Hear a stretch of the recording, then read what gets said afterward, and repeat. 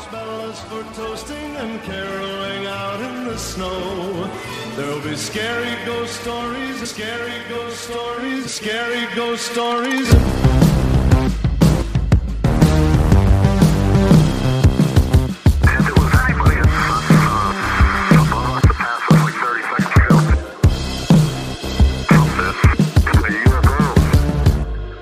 Welcome back, you filthy animals, to your favorite podcast, That Would Be Rad, a podcast that majors in 80s and 90s nostalgia, comic culture, all things paranormal, and minors in retro video games, tabletop RPGs, pre-internet mysteries, and raising our kids to be half as cool as we were back in the 80s. We are your hosts, Woody Brown and Tyler Bentz. How's it going, dude? Oh, man. It's going well, bro. Hey, man, we're feeling festive. We're feeling Christmassy. Yeah. Are you in the spirit yet? Oh man, I've had the Christmas fish just running through my veins. Everything that I do. I mean, I got to be honest with you, man. Every single time when I was younger and I would pass a car that had like the reindeer antlers coming out of the windows and like the Rudolph nose in the front of the car, I thought, man, what a bunch of weirdos. And I found myself yesterday, I passed several, and I thought, do I need one of those? Dude, I've been thinking the exact same thing. My daughter, Amelia, I take her to school every day, and we go through, it's a pretty long carpool, and every single morning there's at least 2 or 3 people that have it, and I'm just like, man, I need to be the dad that's not so cool and more, what can I do to make my daughter laugh or whatever. So I've actually been thinking of grabbing one too, or at least like maybe getting one of those like pre-lit wreaths that I can put on the front of my Jeep or whatever. Something, man. Yeah.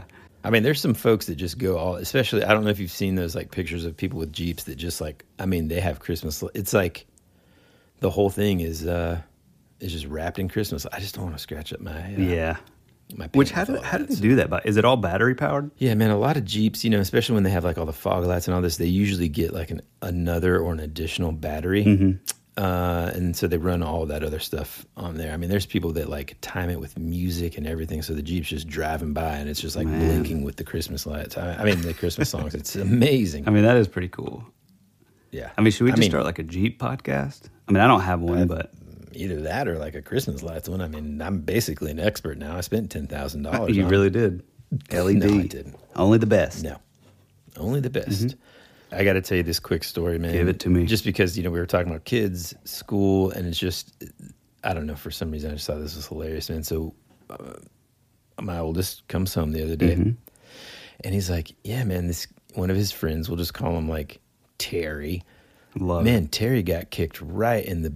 So, hold on, let me back up a little bit.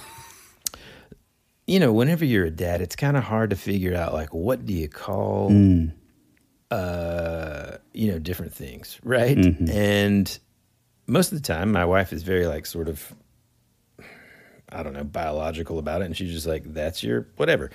And I'm just like, yeah, but man alive, that sounds so dumb if someone's like, somebody just kicked me, and and so it's like, you got to have like, so anyways, all that said, I came up with like this term that just kind of makes them laugh because it's funny and it's kind of silly sometimes, especially when you're a little boy, and especially when you're just kind of like referring to the whole thing, the whole just, I don't think we need an anatomy lesson right now, but just that area, when you're defining that area is what I should say.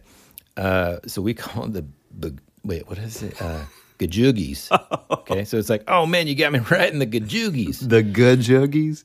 Yeah, the Gajoogies. Okay, awesome. No idea where that came from. It's just like, I think one time like he accidentally like rocked me right in the and it's constant as a dad. I mean, you're constantly getting hit there. Yeah, and so.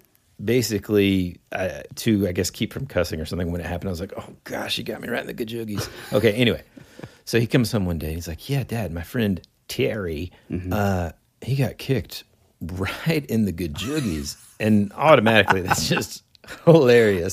I'm like, oh, my gosh, like, what happened? Did the other kid get in trouble? He's like, I mean, kind of, but, like, the funniest part was my friend Terry was like, he just started, like... He just started screaming as loud as he can. He's just like, ah. And then everybody kind of looked at him. He's like, he's telling on the other kid, and we'll just call him Fred. Fred just kicked me right in the bridge. The what? The bridge.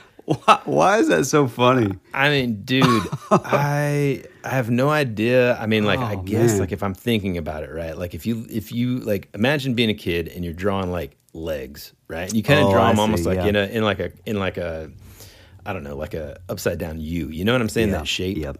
Right? And so it's like, it's almost like a bridge. And so he's like basically saying he kicked him right in between that, which would be the bridge. Man, that's I actually guess. pretty clever, actually. Yeah. It's clever, but it's also hilarious so because, funny. like, at first I didn't know, is that what he calls, his tallywhacker? Yeah. A bridge?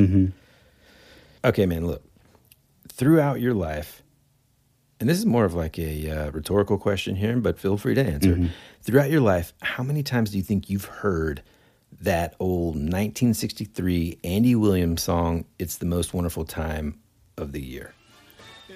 I mean, I think I heard it like 3 times back to back at the grocery store just the other day. You know what I'm saying? I worked at an Ingles grocery store in high school, and it was on probably 1,000 times just within a week. Yeah. And you know what's funny, man? I don't think I've ever really thought about the lyrics that much. And really, like, certainly not to the point of realizing that they talked about telling ghost stories yeah, dude. in the song. My favorite part. Exactly. When you pointed that out to me, dude, it was like all of a sudden like, whoa. I remember that lyric, kind of. Okay, so the lyric is, there'll be scary ghost stories and tales of the glories of Christmas long, long ago. Yep. Well, that's so, to me, I thought, what? Like, that's essentially what opened up this whole episode that we're going to dive into today. I mean, truly, we did a little research on Christmas traditions in general. And I mean, some of this stuff we're kind of familiar with, even myself, kind of like hearing some of it or knowing some of it and all that, but never to the point of like what all we found essentially, and why like ghost stories and just all this essentially were as much a part of Christmas as they were Halloween. Oh, yeah. And also not only that, but some insanely creepy traditions that surrounded this holiday and this time of year. And, I think like in order for all of us to kind of understand the concept of why in the world ghost stories at Christmas time even, make sense, we kind of have to dive a little bit into like the origins of what we now know of like the Christmas celebration this time of year. Right? Yep. We all know, I mean, that it's recognized as the Christian-based holiday celebrating the birth of Jesus.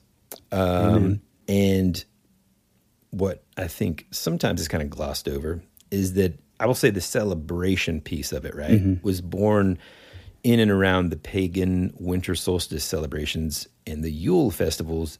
Heyo! Call back straight back to last week when we were like, I don't even know what a Yuletide and Yule log are. Had no We're idea. Gonna get into it. I know now. So both of those, like winter solstice, winter we're solstice. starting. Yeah, God, man, already just the Winter word. solstice. With our florist, those festivals and everything predated both Jesus and Christianity. Yep. Okay, so essentially, I think the best way we can kind of just kind of get past this piece of the story, because it's really like the least interesting part, is, as a means of distinguishing itself from the pagan beliefs and practices, but also kind of like intermixing it so that it could be, Christmas and ultimately Christianity could be like embraced a lot easier. I think they kind of like took on some of those traditions, and not to mention like, look, man, I mean, these are thousands and thousands of years old. And, we've kind of talked about this in previous episodes before. They're kind of just like intermixed into our zeitgeist now, culturally. Which is, Christianity is looked at as pretty like tame and conservative and all that, but like, man, there is nothing more metal than like coming in and being like, oh yeah, this is the day that you celebrate this. Now it's our day. Yeah, so intense. Okay, so here's what I found about Yule. So Yule really kind of refers to this kind of time, like Yule time and Yule tide and Yule season. It's just observed by Germanic peoples and ancient Europe and all this in December. All right. So the name, is it the whole month of December? Yeah. Okay. Mm-hmm. So the Yule Festival, I think, or like certain aspects of it are like maybe a couple weeks long, 12 days, something like that. And there's a lot of different stuff within them.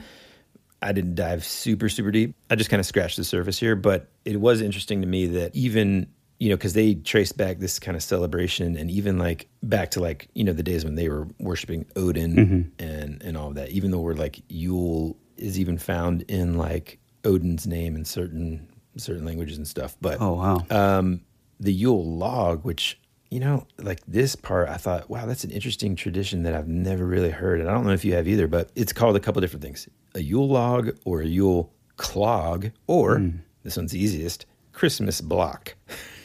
And so what it is it's a specially selected log that is burnt on the hearth as a Christmas tradition all over Europe, all right?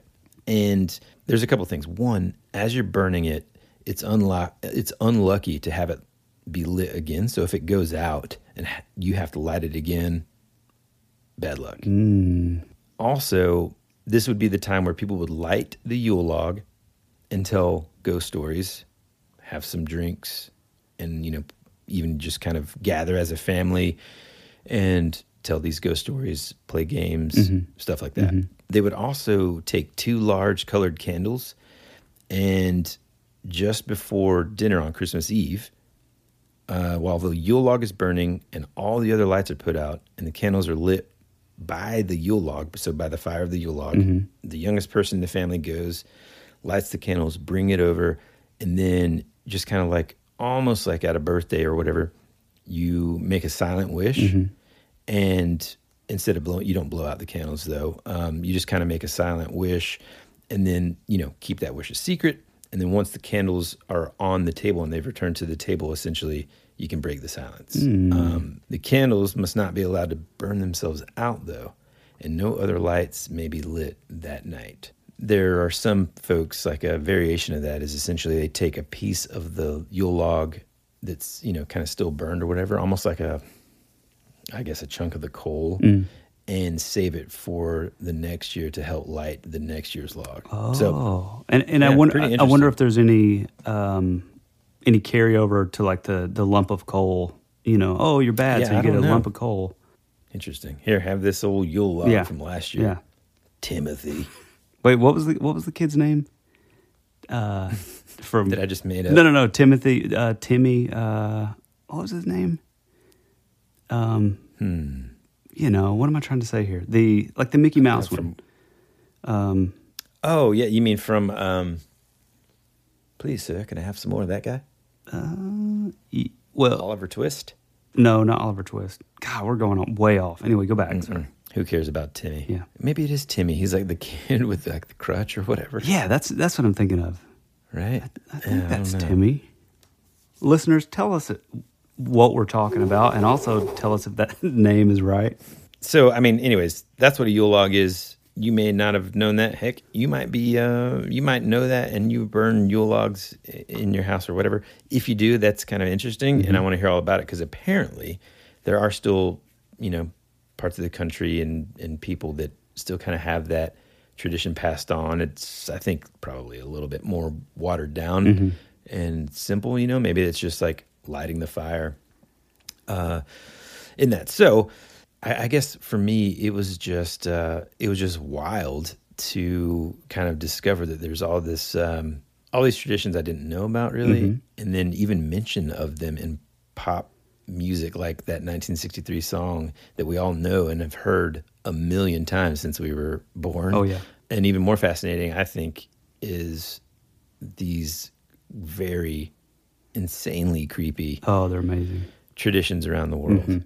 Well, for me, I was listening to like a podcast years and years ago. I think it was Darkness Radio, but I could be wrong. And they did a breakdown of kind of what we're going to go over today.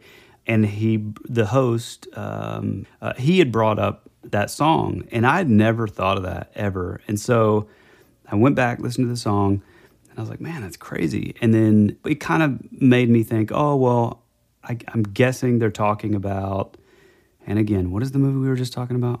why can we not think I mean, of this? is it a Christmas Carol? Like A Christmas Carol. That's it. That's it. I was thinking, okay, well, maybe they're talking about the Dickens novel where he kind of goes back in time and, you know, Ghost of Christmas Past, Present, Future. So I was thinking, well, maybe they're thinking that. But then when I kind of delved into it a little more, you kind of start to realize that Christmas, the way that we view Christmas now, I mean, and I don't even mean the, you know, super commercialized, you know, it's all about toys and all that. But I'm talking just the way that we view it as this, you know, it's kind of the most, you know, festive and nice and everybody's nice to each other and all that. You know, that wasn't really the case. I mean, about 60 years. That wasn't the only piece of the case. Right. Well, I mean, even if you view it, you know, 50, 60 years ago, even as early as that, they were still kind of viewing it not really like a Halloween type thing per se, but it did kind of have a little bit of that flavor. I mean, especially with, you know, I played a lot of like Christmas events. I'm a guitar player, and I hate playing Christmas songs just because they're extremely complex. Just the chord like structure and everything is it's really bizarre, and it's pretty dark really once you get into it. And so there was always a little bit of a disconnect of like, why is this music, you know, supposed to be for this really, really happy thing, but then at the same time it has like a lot of sort of dark tones as well. But then, you know, again, you look back at like the way Christmas was back in the day, and it all kind of makes sense. It was like sweet and warm, but then at the same time, like it was derived at a time when if you lived out in the forest and okay, we're in the dead of winter from here on until spring, you know, we have to survive and we have to. You're secluded. Yeah, it's like we're the darkest time of year. Yeah, the darkest time of year. So it's pretty cool, and there's a lot of like really bonkers stories with these characters. And I think it's important to note a couple things. One, these are from around the world, right? These come from like a bunch of different cultures, a bunch of different ancient kind of cultures and stuff that have been passed down through time. And then also, you know, we're not trying to, by bringing them up or anything, we're only kind of adding some flavor to the season. We're not trying to criticize the celebration of Christmas. No. We love Christmas. Christmas is awesome, and it's, you know, it's the time of year that we should take time to appreciate, you know, family and friends all around us, and Christmas is all around me. Okay. Another if you callback. really love Christmas. Well, dude, get us started, man. I'm ready to dive into some of these spookiness. All right, so some of these spooky stories. I've got a few. Hold on. Before we get started, let's take a quick break, and then when we get back, we'll dive right in. After these messages, we'll be right back. When you need mealtime inspiration, it's worth shopping Kroger, where you'll find over 30,000 mouth-watering choices that excite your inner foodie. And no matter what tasty choice you make, you'll enjoy our everyday low prices, plus extra ways to save, like digital coupons worth over $600 each week. You can also save up to $1 off per gallon at the pump with fuel points. More savings and more inspiring flavors make shopping Kroger worth it every time. Kroger, fresh for everyone. Fuel restrictions apply. Look, Bumble knows you're exhausted by dating. All the, must not take yourself too seriously, and 6'1" since that matters, and what do I even say other than, hey? Well, that's why they're introducing an all-new Bumble, with exciting features to make compatibility easier, starting the chat better, and dating safer. They've changed, so you don't have to. Download the new Bumble now. Hey, it's Kaylee Cuoco for Priceline. Ready to go to your happy place for a happy price? Well, why didn't you say so? Just download the Priceline app right now and save up to 60% on hotels. So whether it's Cousin Kevin's Kazoo Concert in Kansas City, go Kevin, or Becky's Bachelorette Bash in Bermuda, you never have to miss a trip ever again. So download the Priceline app today. Your savings are waiting. Go to your happy place for a happy price. Go to your happy price, Priceline.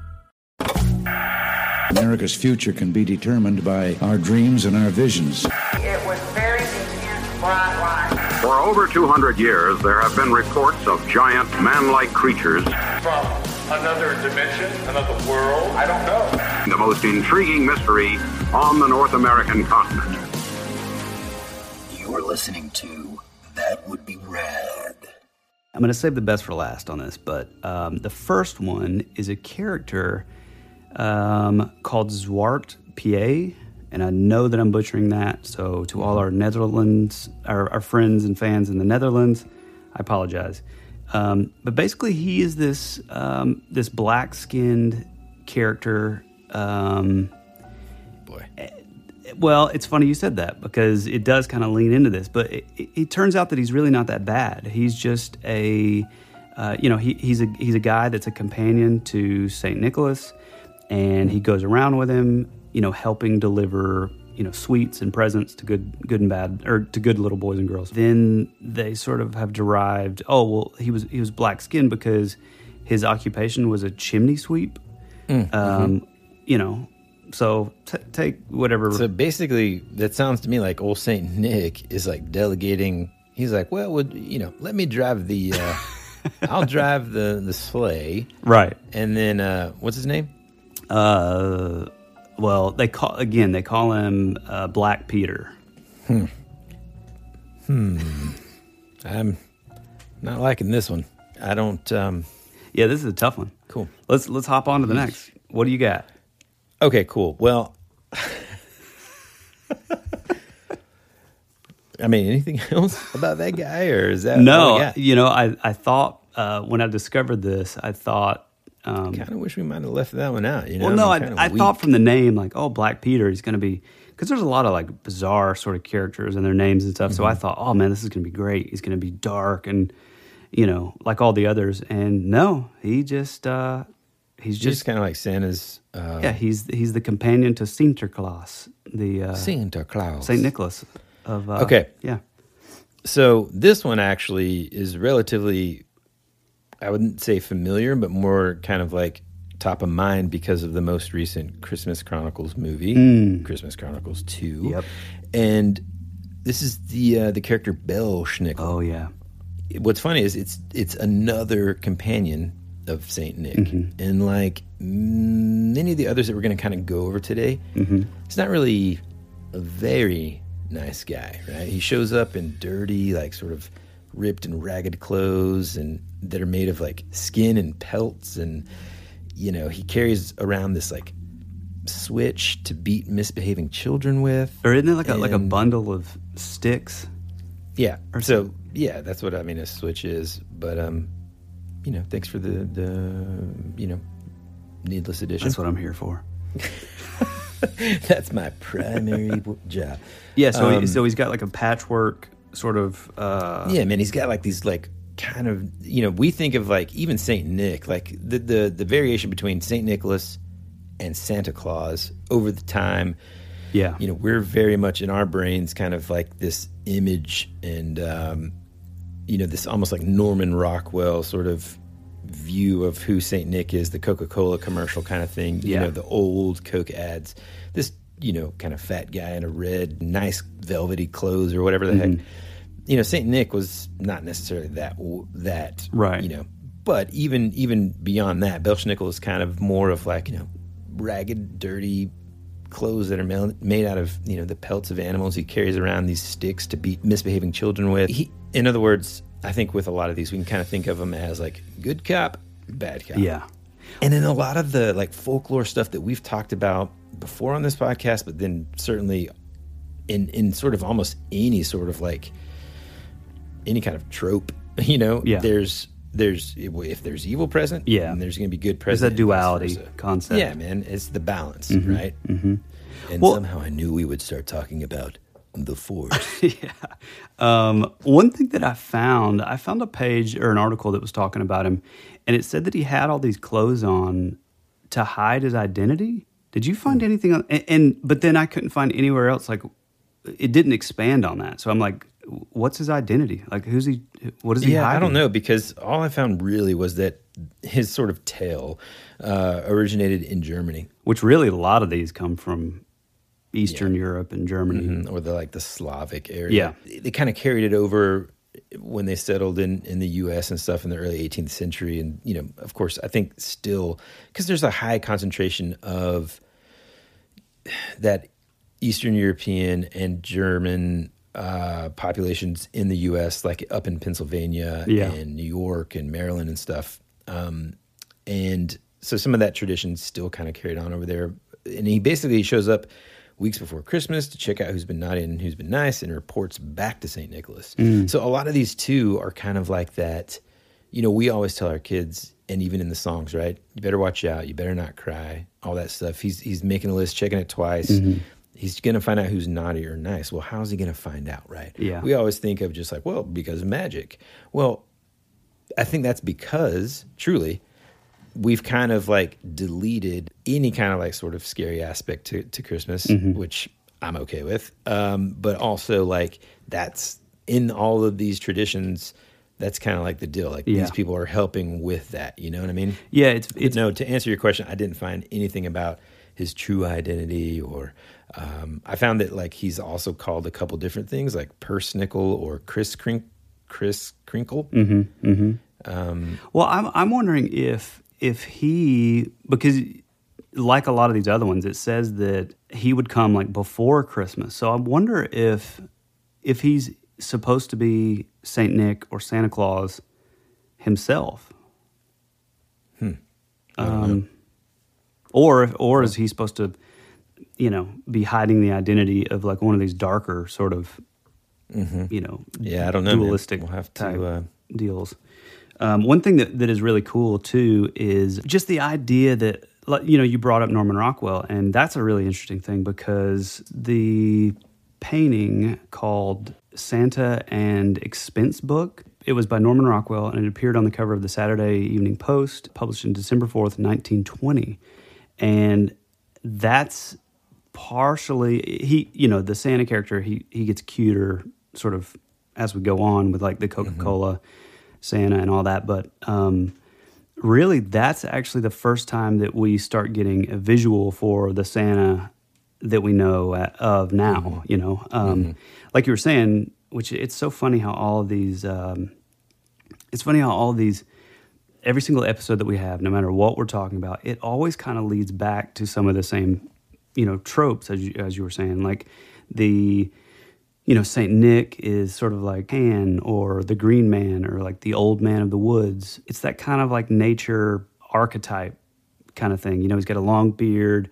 He lives off the land. He's in tune with nature. And I just watched The Hobbit again, and, you know, the Radagast character is like exactly how I sort of picture the same thing. Oh, yeah. You know what I mean? Okay. It's just not as marketable. I mean, you know what I'm saying? Yeah, definitely. So, I mean, it is kind of like, it makes sense that sort of version evolved and is now more widespread because it's just, I mean, just in terms of marketability and being accepted, right? Yeah. It's like, as a little kid, who do you want to see based on our culture? Like, you know, of course, back in the day, you know, these old Slavic cultures and stuff, I mean, maybe everybody looked like that wizard, you know, but now it's like, oh man, you know, some jolly old man, you know, I mean, God, I've got pictures, and I think you do too, and everybody listening, where their kids sit on Santa's lap for the first time at the mall, taking a picture, and they're just like terrified. Well, just imagine if he just had like, you know, animal pelts and like a,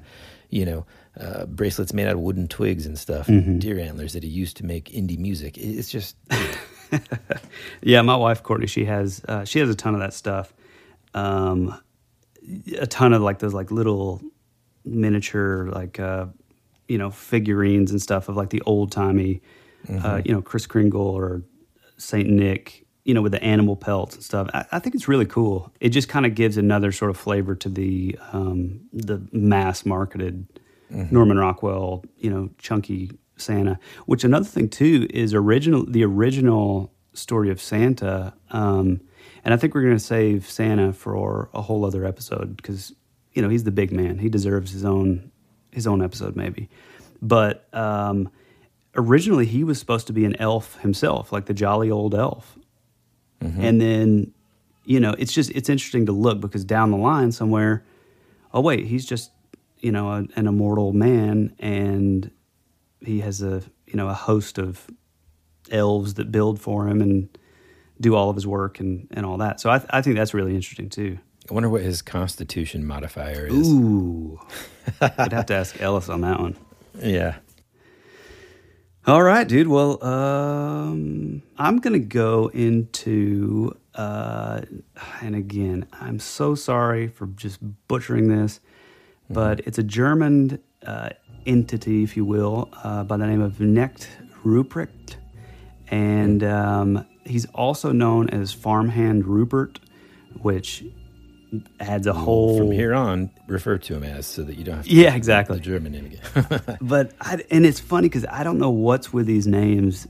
You know, Farmhand Rupert could be like a punchline of a joke, but to me, that just adds like a whole level of like, you know, spooky kind of, you know, whatever. So it's kind of same thing. He's dressed as like, you know, beat up, sort of the same trope as the last one. You know, he's kind of like a shepherd who has like a long beard, a staff, a brown cloak, kind of like a Gandalf or, you know, what other wizard.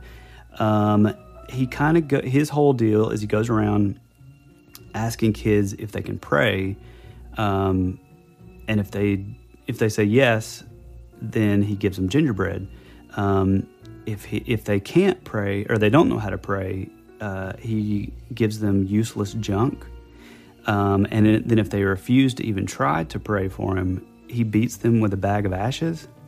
Oh, boy. Which is, number one, weird. Number two, ashes don't really weigh a ton, so... Well, I mean, I guess if it's just like loaded, stacked full. Yeah. But yeah, he just beats them with ashes, and then that's just kind of his thing. He's just... Weird, man. So, I mean, I guess that's one way to kind of like introduce people to prayer. Yeah. Maybe not the most effective. I mean, well, let's not get into that. I mean, fear has been a real strong... It's been a tool. It has been no matter in everything in history, fear is a tool for everyone. Yeah. Well, and it kind of leads me to see the, you know, it's interesting because like a lot of other things that we've gone over in the past, I mean, all these things are kind of just cautionary tales. You know, it's like the Brothers Grimm fairy tales. I mean, some of those things get super, super graphic and dark, and but at the end of the day, it's like, oh well, yeah, this guy gets his head cut off if he does this or this or this, and it's like, what did you get from the story? And it's like, okay, don't go out after dark. Exactly. Yeah. So these are kind I think of we can all agree. Yeah, man. Like it's like, as a parent, sometimes you know you need a fairy tale to kind of help solidify that lesson that you're trying to tell your kids. Yeah, exactly. It's like, hey, no, I mean it. Sit down and eat the rest of your spaghetti, or else Belsnickel's going to come out of nowhere and slap you in the face with a bag of ashes, you know, or whatever. He's coming. Yeah, I mean, I would imagine the Christmas season would have been pretty scary as a kid in ancient Germany. Yeah, there weren't any like, you know, fun holiday commercials of toys, and there, you know, oof, it does seem like a spooky time, you know? Yeah, for sure. Dude, I got to tell you about this one that I found. And we have talked about before our own personal sort of fascination with Iceland in general. I love Iceland. You know, I mean, what an incredible, like, culture. Yeah. I mean, we've been obsessed with a lot of the artists and musicians that come from there. Sigur Rós. Sigur Rós. Yeah, dude. And then who's the lead singer? Jónsi. Oh, again, yeah. Definitely mispronouncing all these words. But, you know, Sure. like that band in particular, and even into his own like solo music and stuff, dude, they sing in like a made up language. Well, you know? It's funny you say that because, and again, this is off another rabbit trail, but Jónsi, the lead singer of Sigur Rós, I say Rós, you say Ross, but I read an article once, and all of the music that they make in Sigur Rós are actually what he calls Hopelandic, and it's not even an actual language, because he wanted the listener to be able to sort of apply their own feeling and. And dude, you know, that's cool. Dude, I mean, so cool because what's amazing is he succeeded. Yeah, oh, you know absolutely. I mean? Like you go and you listen to that music, you've never heard it before, you know, I encourage you to. If you just listen to it And it alone is like a testament to the power that music holds. Oh, yeah. In being able to take you through the range of emotion. And I mean, it's just incredible, man. Yeah. Anyway, enough about that. So what's cool though, or, one thing that I found or whatever is like, if you were a child living in Iceland, then you've probably been warned about the legend of Gryla. Okay. So this is this giantess who lives in the mountains, comes out of her cave in the wintertime searching for, you guessed it, naughty kids. Now, where this one kind of breaks away from any of the other ones that we've talked about, she's not a companion of St. Nicholas or anything. This is just this giant that lives in the mountains in a cave, and if you misbehave, well, guess what? When she finds you, she boils you up into a stew and then eats you as a tasty snack. We just went from 0 to 60 in like a snap of a finger. Very fast. The other guys, first it's like, oh, be careful. Belschnickel's going to, spank you with a stick. Then it's this other guy who slaps you in the face with ashes if, you refuse to pray. Which, by the way, if you're ever forced with that decision, just say say pray. something. Just try. Okay. Try your best. And then we went from that to all of a sudden this lady's going to boil you up and eat you. Scary. I mean, that's some like Hansel and Gretel type, Yeah.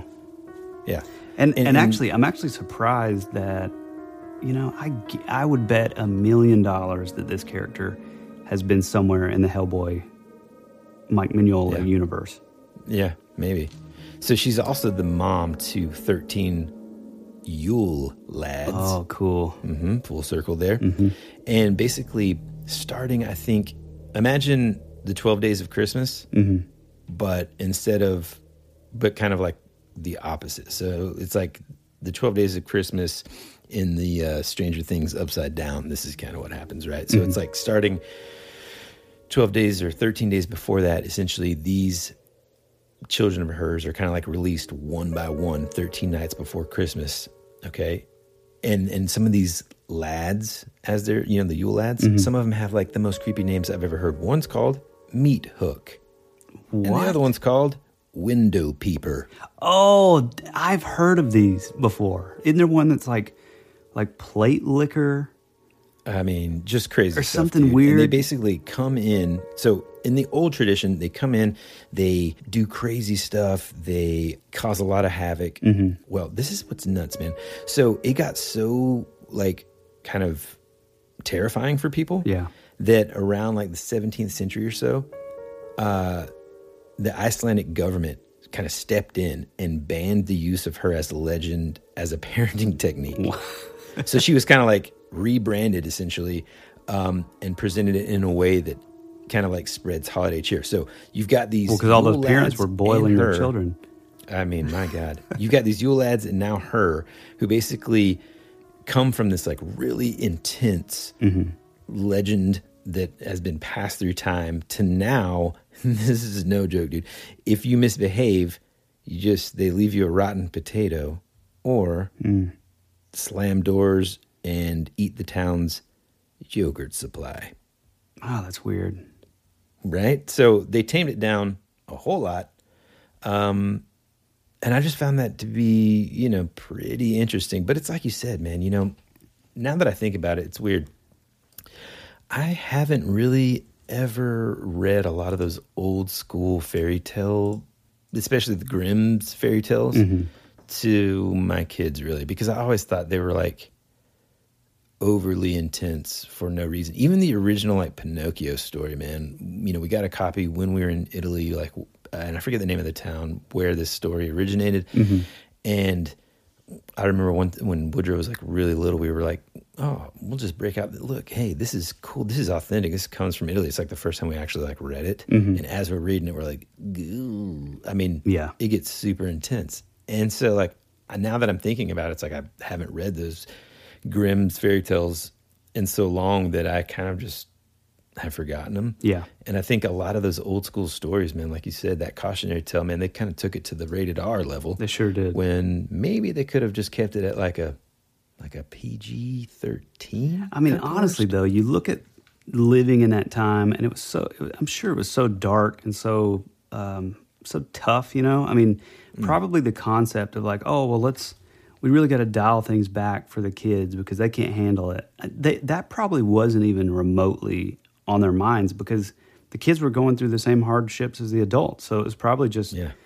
I mean, dude, they weren't even going to school. They were up, exactly, helping, the farm and working like an adult basically from a little age. So yeah, really, really kind of nuts. I've got another one. This is one that's really interesting to me, and there's actually a lot more to it. Maybe we'll hit later, but I noticed in the research that this character actually kind of branches off into other regions where it takes on different names and titles. Well, they believe that the original concept came from like the High German traditions, and it's called the Perchten. And what's interesting about this thing is it's a dual-gendered spirit who comes out during the 12 days of Christmas. And what's weird is one side of it, if you're looking at it head on, it kind of looks like a demon, like the big horns, like the goat horns and all that stuff. And it's just this beast, and it's this monster that looks similar to some of the other ones we're about to get into. But, if he comes by, he passes you by over the holidays, he punishes you. And there's all kinds of things that can kind of go into that where, he beats you, he steals from you, he takes you away if you're a bad kid. But then if you've given to the poor or you've, been a good kid who's been, caring of others and compassionate, if that being, like, imagine if you're looking at them head on, if they turn around, on the other side, it's a beautiful woman who is sweet and hands you gifts and is all light and kindness and all that. So it's really interesting. And one of the things that was kind of said. So real quick, so you're saying that like duality is like literal, like the same character. Yeah, literal, like physical, Two-Face, physical almost. duality. Yeah, well, but it's like if I was looking at you head on and then I turned around and you were looking at me from behind. Please don't imagine me as like half dude, half woman. No, but can we not use somebody else? But like, the head would be, the back of my head would be the face of a demon, basically.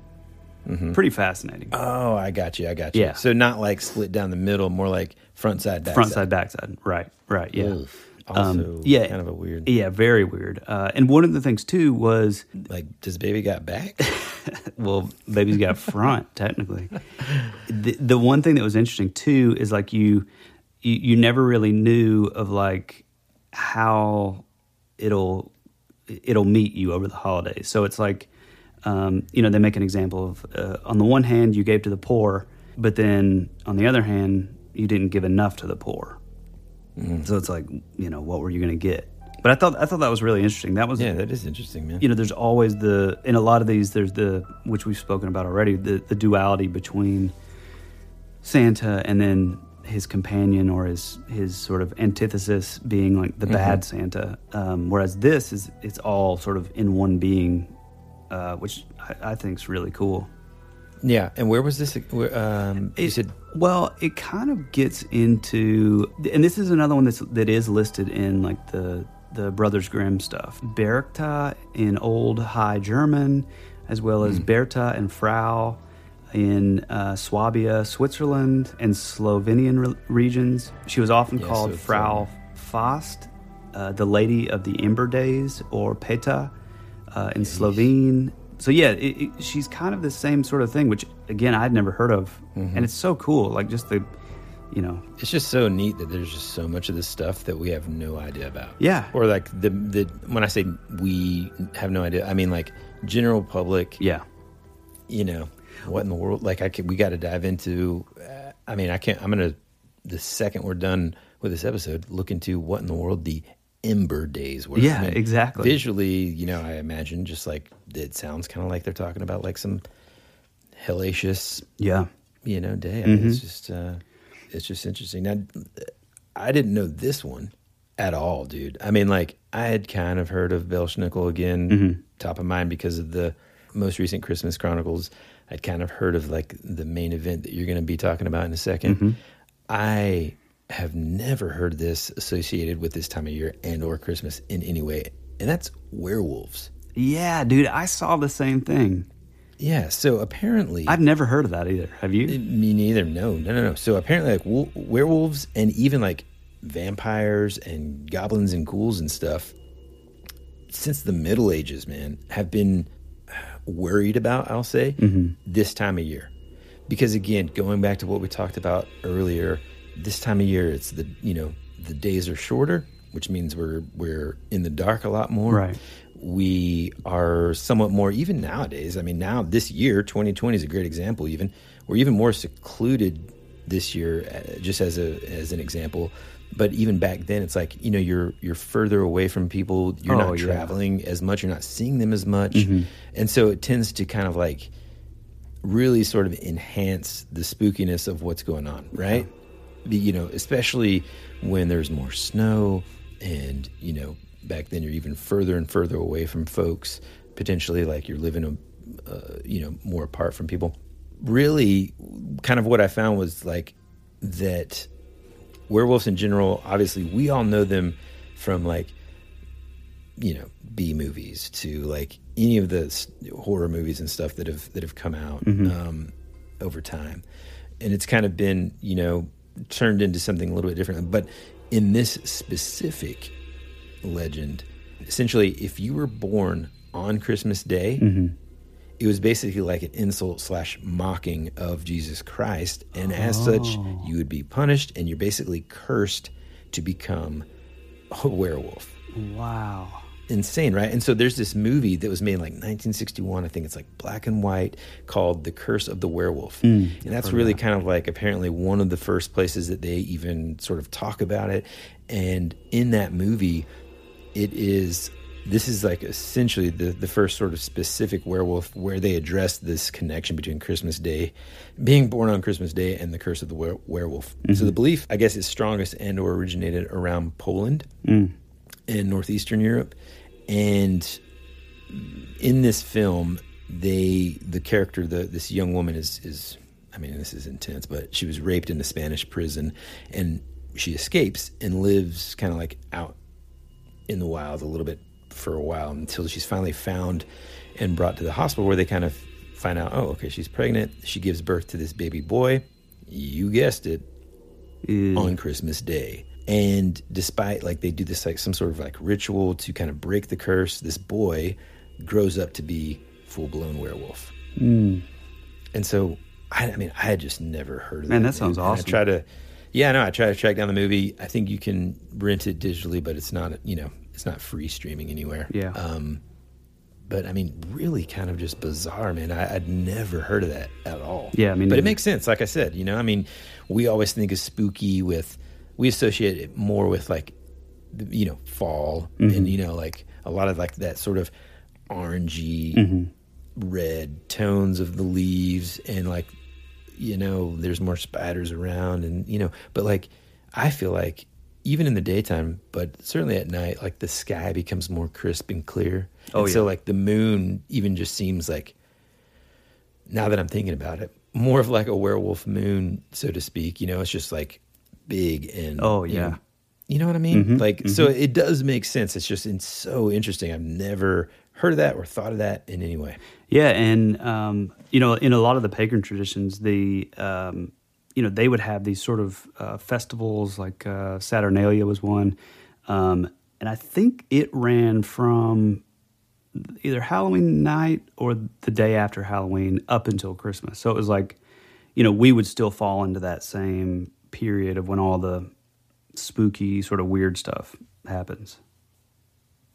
Okay, so I've got one before the big boy, and this one, I'll make it short. So in Belgium and France, there's a tradition of a character called Le Pierre Fouettard. I'm totally butchering it, and again, I'm sorry. He's also called, his name means whipping father, which again, with these names, man, like that made it twice as scary to me. Yeah, dude, that's terrifying. Yeah, he was a guy. He began his life as an innkeeper, but he was also a kidnapper and murderer. Interesting resume. One day, while he owned an inn, he was keeping his inn. 3 rich boys came by to stay the night on their way to a boarding school. He recognized their wealth, and along with his wife, decided to capture and murder the children to take their money instead of, doing the ransom thing, which, that would make more sense. But basically, while trying to make a stew out of the corpses of these 3 children, so Saint Nick shows up, resurrects the boys, and the whipping father, or La Père Fouettard, seeing the power in Saint Nick, he repents and becomes Saint Nick's partner by becoming the official whipping boy of all of, the naughty children. So, like a lot of these other ones, boy, it took us a real weird long road to get there, but he ends up just being, another one of these characters that kind of go along with Santa and, whip the bad boys and girls into submission. I guess, it's time we're here to the big boy. And I'm talking about Krampus, or Krampus. I'll say Krampus because we're from the South. Basically, he was created... Well, first the name is Claw in German, and this was created long before the birth of Christ. It's a super ancient tradition. I think at one point he was kind of also called Old Nick to go along with Saint Nick. And, again, he's the antithesis and the polar opposite of Santa Claus. Basically, there was a night called, that was on December 5th, and the people of Bavaria, Eastern Europe, and Germany, even to this day, they get drunk, they run through the streets, frightening children, dressed in these hand-carved wooden masks, giant goat horns, and these suits made of goat and animal furs and pelts and skins. Straight up Baphomet, the devil, Satan, just the bad guy character. This is like, he looks just like that. Like I said, he's a pre-Christian from pagan mythology. A lot of the anthropologists believe that it goes back to a horned god of the witches back in early pagan beliefs, while other anthropologists believe it was when Christianity came around, he was created as like, well, this is God, so we have to create the anti-god, So he was what they would refer to him as like the horned god. And then somewhere along the line, he was kind of adopted into the holidays to only kind of come around for Christmas. The Druids of Europe, they think that a lot of these traditions come from the early Druids, but the problem with that is the Druids were only, they only passed things down through their oral ancestry, oral traditions. They didn't write anything down. So, there's a lot of it that's a little fuzzy from exactly where he came from. Those same historians say that these horned devils, which look a lot like what we think of as Krampus, they started appearing in these medieval plays around the 11th century. And then, like I said, it kind of assimilated into the holidays where St. Nicholas would work with Krampus. St. Nicholas would offer the rewards to the good children, while Krampus would punish them. One thing that's pretty interesting is, you think of this as like, pre-Christian, ancient traditions. And so now you're seeing these things not just in Germany, but you're seeing, in 2013, over 200 Krampuses, people dressed as Krampuses, participated in Austria's first ever annual national Krampusnacht, which is Night of the Krampus.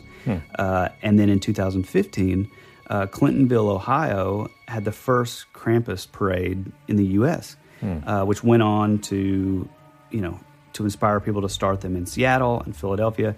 And again, they start this, this was on December 5th.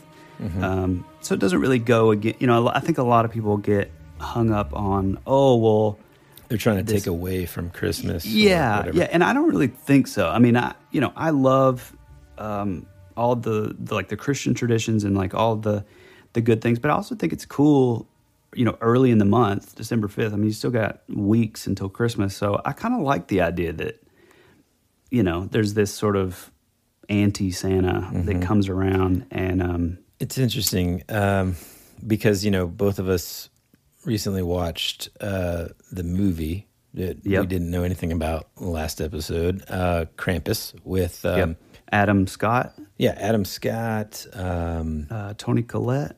I think Toni Collette. Man, I'm nailing He's the hilarious guy, man. oh man, the guy from Anchorman. Yeah, David. God, no idea how to say his last name. Kochner? Oh, and he's Kochner. What's his Kochner? What? That was a really funny little interaction there. Allison Tolman, she's awesome. He plays Packer on The Office. Yeah. So here's the thing. Okay, look, I understand what you're saying. You know, it's nice that it happens on December 5th and stuff. Mm-hmm. I think that's cool that it doesn't really necessarily take away from, you know, the Christmas spirit and all that. Mm-hmm. I can appreciate and respect that these traditions and everything kind of predate anything that sort of I enjoy and or celebrate. Yeah. That being said, watching Krampus, I got to be honest, man, I didn't really get into it. I feel like as much, and maybe I just overdid it on the spooky in Halloween. I'm ready for the happy stuff. You know what I'm saying? Like watching Krampus, I just kind of, in it being like a Christmas themed sort of scary thing, I just couldn't get into it. Now, I mean, that's not to say that the movie wasn't well done, although there are a few spots where I'm like, you know, there's some gingerbread men. You know, anytime, even just so like, weird. It reminds me kind of like, you know, even just like Child's Play or whatever.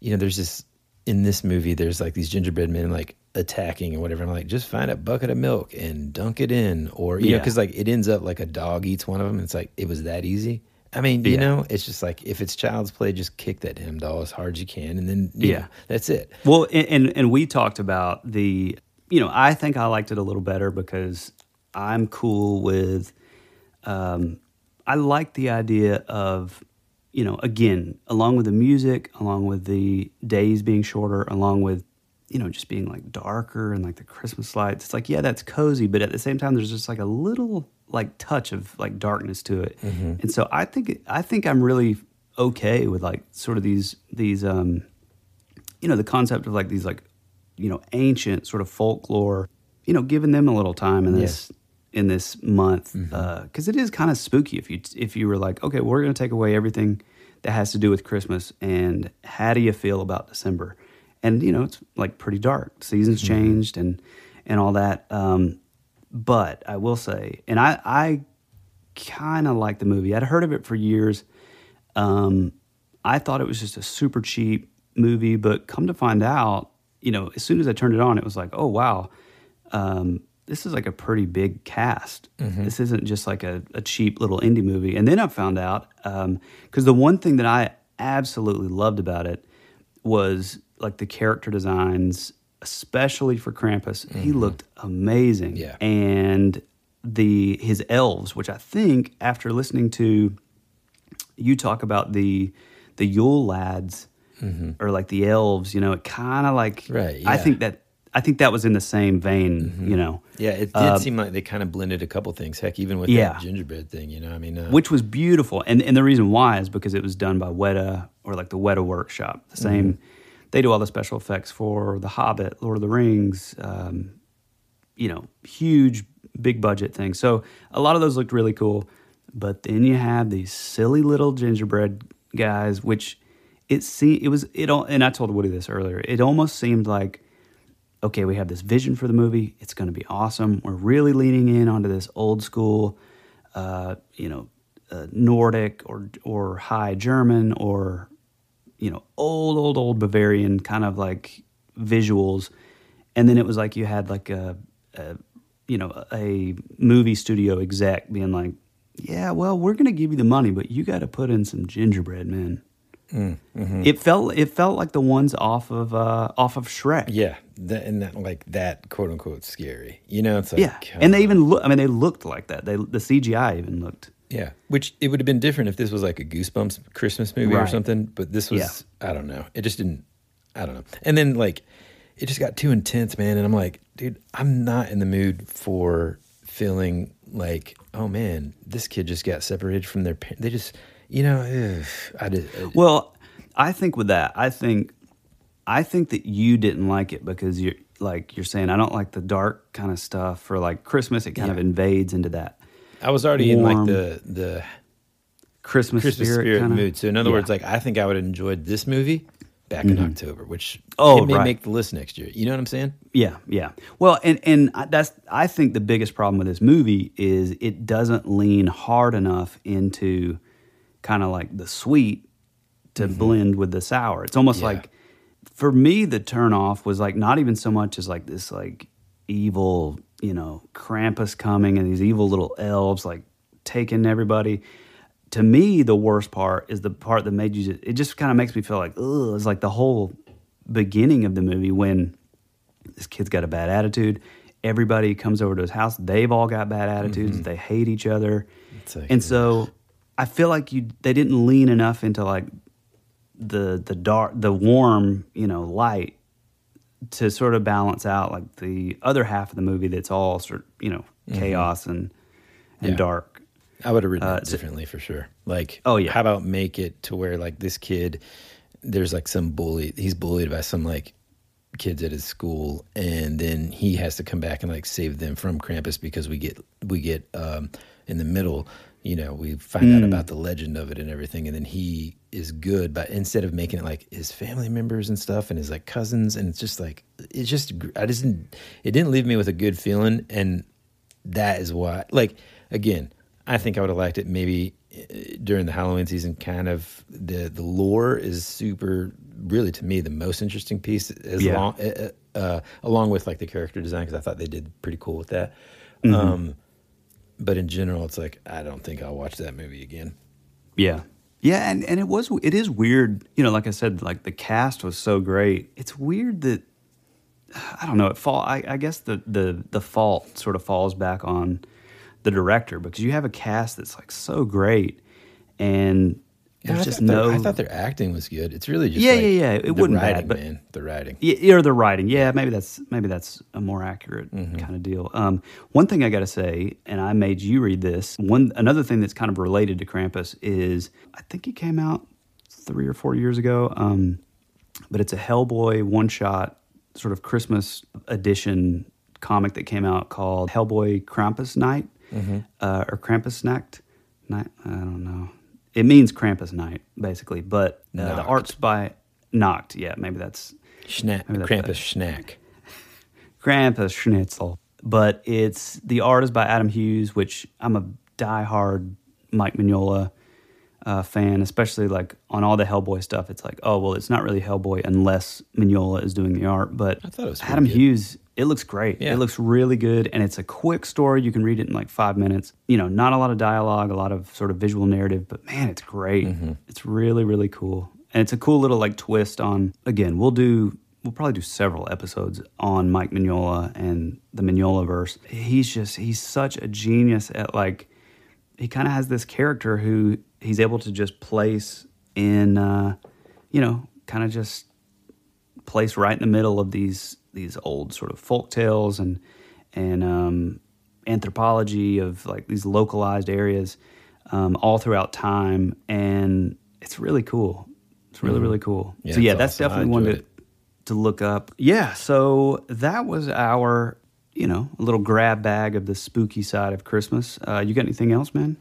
No, man. I mean, other than just like we said at the top, you know, this we just found this super interesting, again, mainly because it's something that we don't really think about this time of year, and it's kind of cool that there are these old traditions that predate even our own sort of beliefs and systems, and you know, like we say, the zeitgeist that surrounds our kind of daily lives, and so kind of just looking into that was really, really cool. That said, man, I'm ready to just only have happy Christmas thoughts. So I think it really bothers you. I just don't get, I mean, I don't know, man. It's like I get all of that kind of out of the way, and then... Yeah, I understand that. I've been in the Christmas spirit since like mid-November, you know, so just like to have to kind of go back. It's hard for me to turn the ship whenever it's moving. See, I'm the opposite. I'm still fairly in Halloween mode. So that's probably why it was a little easier to go down. Another thing, again... Boy, how did you do it? The birth of Christ, the Christian positive things about Christmas mean a whole lot to me and us, and none of these things are in any way, anti that. So these are just really cool sort of folk tales, cautionary tales that we thought was really cool. We thought were really cool around the world. So, yeah. Yeah. Merry Krampus. Merry Krampus. Merry Krampus, everybody. To everybody. Cool, man. Well, as we say every week, thank you so much for listening. Thank you so much for sharing this with your friends, your family, telling people about this podcast. Every single time that you do that, it just kind of helps us. It helps us, eventually to be able to create more episodes and all that. So we really, really appreciate it. Yeah. Merry Christmas. Merry Krampus. We love you. And as always, be rad.